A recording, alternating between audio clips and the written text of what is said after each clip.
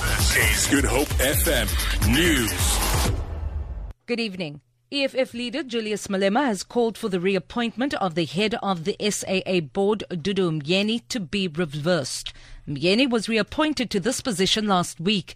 The debate in the National Assembly on the challenges facing SAA was requested by the EFF. Malema argued that Myeni was not competent for the position because of the poor financial state of the airline. We do not care whether the appointment is only for 12 months, because even if she stays for an additional 2 seconds, Dudu Myeni is causing so much damage and destruction to the SAA. Arguments to test the validity of a Western Cape High Court application by the Women's Legal Centre for Government to recognise Muslim marriages got underway today. The WLC says the failure to recognise Muslim marriages discriminates against women. WLC attorney Huda Abrams-Fiker. We say that not providing a legal framework to protect Muslims so that there are regulation governing their relationship is unconstitutional, and there is a duty on the state. They have a constitutional obligation to ensure that Muslim women are protected in terms of the law. Senior counsel for the United Ulema Council of South Africa, Zahir Omar, says the relief being sought by the WLC is unconstitutional. So the Quran can never be changed. The Quran and Sharia will remain intact. It is required of societies to adapt to Quran and Sharia. This is one of the prominent arguments raised, which the court will have to make a finding about. The Constitutional Court today ruled that a magistrate or a judge must oversee the issuing of garnishee orders by creditors.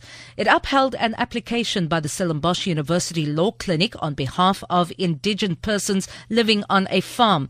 Their assets, including their salaries, had been attached by orders issued by court officials in the Western Cape. The Concourt found that it was outside the court officials' jurisdiction. Noma Bolani reports. The garnishee orders were sent from a Cape Town magistrate court, while the debtors lived in communities which fell outside the jurisdiction of that court. This created a problem as the debtors could not be present to defend themselves or have legal representation over the matter. Justice Raymond Zondo's remedy cites that the effect of the order is that, with immediate effect, no garnishee order may be issued unless the court has authorized the issuing of such orders after satisfying itself that it is just and equitable. Police have raided houses in northern Germany, arresting 3 Syrian migrants suspected of preparing attacks for the IS militant group. Jenny Hill reports. The German security services believe the men were sent by IS into Germany to prepare so-called missions. Describing the Syrians as a sleeper cell, the German Interior Minister Thomas de Maizière said there's evidence that they were smuggled into Europe and supplied with fake documents by the same traffickers who supported the attackers who blew themselves up outside the National Football Stadium in Paris last year.